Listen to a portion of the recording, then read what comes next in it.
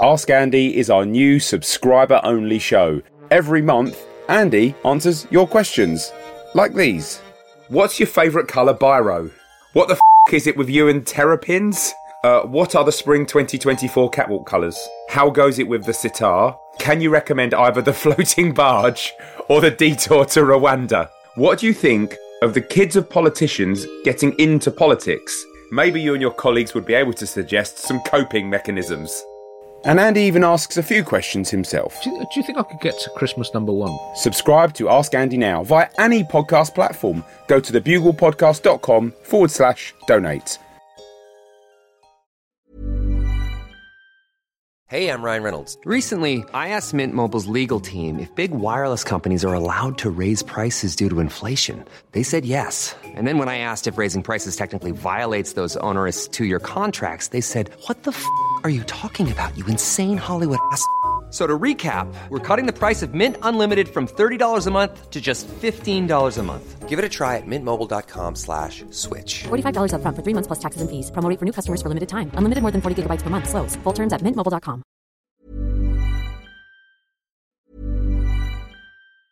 Ryan Reynolds here from Mint Mobile. With the price of just about everything going up during inflation, we thought we'd bring our prices down. So to help us, we brought in a reverse auctioneer, which is apparently a thing. Mint Mobile Unlimited Premium Wireless. How to get 30, 30, bit to get 30, bit to get 20, 20, 20, bit to get 20, 20, bit to get 15, 15, 15, 15, just $15 a month? Sold! Give it a try at mintmobile.com/switch. $45 up front for 3 months plus taxes and fees. Promo rate for new customers for limited time. Unlimited more than 40 gigabytes per month. Slows full terms at mintmobile.com.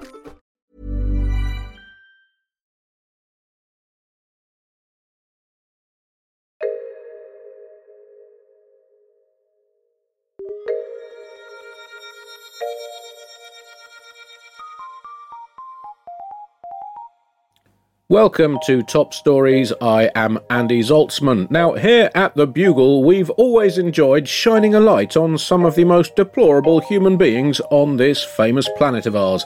In issue 107, back in March 2010, John Oliver and I were spoilt for choice. So here is Top Story from the Bugle Ethics Special. Ethics! It's not just an English county next to Suffolk. Boom! Boom! Can I do my version of that joke, John? Okay. Ethics. Now, to most politicians and businessmen, ethics is just a county cricket team that used to be really good in the 80s. Boom, boom, boom, boom, boom! There you go! That joke has been officially milked dry now. This week's Bugle is indeed a tribute to all those brave men and women who work tirelessly, dedicatedly, and for only their own massive personal profit to put the violations into ethics violations. And this has been a great week for ethics scandals, Andy. It seems that we humans are really crystallising now the most effective techniques for how to completely demean ourselves as a species. A truly memorable ethics violation is a thing of beauty. It's a work of art. It must have that perfect balance of a large element of hypocrisy, an undertone of arrogance, and maybe the occasional dash of sexual assault for flavour. And someone who... Sounds like a night out with you, John. Someone who mastered this recipe recently was Congressman Eric Massa of New York's 29th District. Hold your head up high, Eric, and now hang it down in shame. He resigned on Monday under the cloud of an ethics probe, having been accused of groping 3 of his staffers, but that is just the tip of his extremely tawdry iceberg. All kinds of male sexual assaults dating back to his time in the Navy are now emerging around the married father of 3. It's also not a charge he particularly denies. He went on Glenn Beck's hourly pulpit bonanza on Tuesday, defending himself by saying, "Not only did I grope a staffer, I tickled him until he couldn't breathe, and then 4 men jumped on top of me. It was my 50th birthday." First off, it sounds like Massa was under the misapprehension that the staffer involved had a particularly ticklish penis. And also, that is not, unless I'm horrifically mistaken, a 50th birthday tradition. You get to pick someone in the room, tickle them to the point of asphyxiation, and then 4 other men will pile on. There's no better way to say goodbye to your 40s. Yeah, facing an ethics probe following alleged sexual harassment of a younger male member of staff, and ironically, member of staff is the nickname Massa uses for his Django Badango. And he's admitted also that he used language that he described as salty, which is I mean, pretty vague, but I guess kind of expressive. Yeah. He said, I did use language in the privacy of my own home and in my inner office that after 24 years in the Navy might make a chief petty officer feel uncomfortable. Crumbs, the mind boggles. What could he mean? Could he have said, holy shit, there's a torpedo about to hit our ship?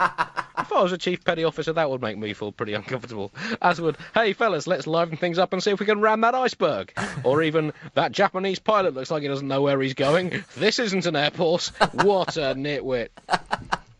Perhaps the best detail of this whole story concerned Rahm Emanuel, the famously foul-mouthed White House Chief of Staff, who Massa claims confronted him in the congressional gym showers over his refusing to vote on the presidential healthcare bill. He said, I'm sitting there showering, naked as a jaybird, and here comes Rahm Emanuel, not even with a towel, his finger in my chest, yelling at me because I wasn't going to vote for the president's budget. Massa said, you know how awkward it is to have a political argument with a naked man? I don't know that, Andy, but I'm guessing that the answer is extremely awkward.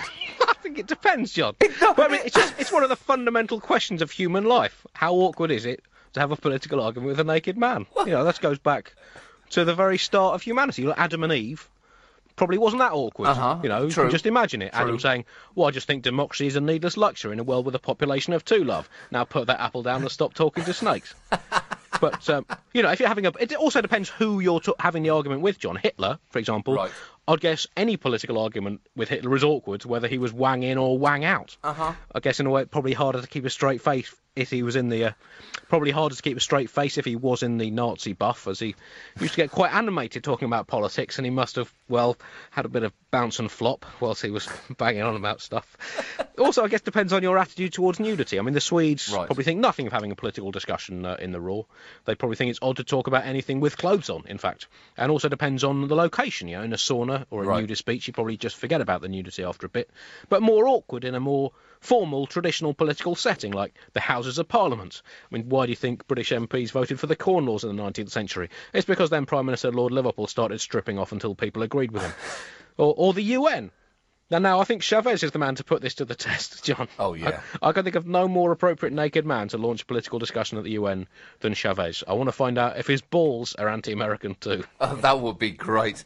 Chavez just walking naked up to the podium and the first word out of his mouth being, what? Because it also depends on what you're discussing, John. True. Whether, how awkward it is. If it's whether or not underpants should be punitively taxed, it might be appropriate. You know, whether or not willies should have the vote, similarly. But how to legislate against illegal sex trafficking, that would look bad. But I guess under my modern British repressed standards, Andy, it sounds excruciatingly awkward. But the problem is it also sounds funny enough to know that you couldn't really relay that anecdote in an interview and expect people not to find it hysterical. And apparently, interestingly, quite a lot of business gets done in the congressional gym, and perhaps this butt-naked bipartisan summit should be continually encouraged. If Congress cannot get a piece of legislation moving clothed, they should have to do it naked, waps and wangs waggling in the wind. It might stop the kind of political grandstanding that's poisoning both houses at the moment. It's a well-known fact that people are 84% less pompous when they're naked. And 62% more horny! Because if you think about it, Andy, the ancient Greeks got a lot done because they did most of their legislating when in the bath together. You see a whole new side of someone. I'm telling you, Andy, naked Congress. It'll help Washington work much more effectively and will make the State of the Union address unmissable television. Furthermore, any nervous president will not have to try to picture everyone naked because they'll already be that way. God, it's probably lucky that didn't apply when Clinton was in charge. Otherwise, he'd have been standing some way back from his podium. Now, but what was interesting was that after this story about being jabbed in the chest by a naked Rahm Emanuel, Massa's interlocutor on the radio show said, surely that's sexual harassment. What?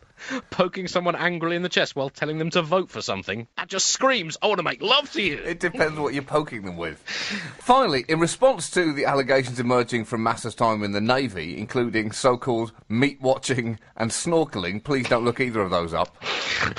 Do yourself a favour and resist the temptation to look either of those up. Meat-watching? No joy lies at the end of that rainbow. He has said back in his... Just don't do it. I know there's a natural curiosity now, and I cannot overstate. It will not... There's no pot of gold there. He said that back in his day, the Navy was, and I quote, just like an English boarding school. But the thing is, English boarding schools are pretty gay places, Andy. Pretty gay. The only thing that could have made this even more perfect were if he'd had an extremely reactionary voting record on gay rights. That's the classic. But for that, you often need to cross the aisle for a classic page from the social conservative scandal textbook. Step forward this week, California Senator Roy Ashburn, a fierce opponent of gay rights who's battled for 15 years against gay rights laws in California. Last week, he, in a depressingly unsurprising development, was arrested for drunk driving as he left a gay nightclub with a male passenger in the car. He came out the next day during a radio interview saying, "I'm gay. Those are the words that have been so difficult for me to say for so long." And it's sad, Andy, that he had to feel this way. It's sad that he had to feel ashamed of his natural feelings, and it's sad that it's all the fault of people like him who demonise gays and lesbians by supporting laws of discrimination against them. He manages to be both victim and villain here. Last year, he opposed a bill to establish a day of recognition to honour gay rights activist Harvey Milk. What the is wrong with this man? He helped on a daily basis make it difficult for gay people, like himself, to come out of the closet, which he was in. Presumably the best way of doing that is hoping that you get caught drunk driving away from a nightclub one day. I think we have to look on the positive side here. He claimed that his votes against the gay rights legislation simply reflected the will of his constituents, rather than his own personal lifestyle choices and what he described as his internal conflicts. And I think democracy needs more politicians who are public-spirited enough to see beyond their own self-interest. Now, admittedly, it would carry a little bit more authenticity if he had said he was gay whilst he was voting against the gay rights measures in an effort to grease up to his electorate, rather than waiting until he visited a gay nightclub en route to being arrested for drink driving with a man in the car. So I think his ethics rating, John, I don't know, naughty for me. Whereas Massa, for me, I'd say his ethics rating is wonky. Right. I was fascinated by his relationship with Rahm Emanuel as well. He said he's the son of the devil's spawn. Yes. An individual who would sell his mother to get a vote. Mm-hmm. He would strap his children to the front end of a steam locomotive. Thank you for listening to Top Stories. To hear more of our shows, to buy the Dancy Lagarde book, or to donate to keep the Bugle free, flourishing and independent, go to thebuglepodcast.com.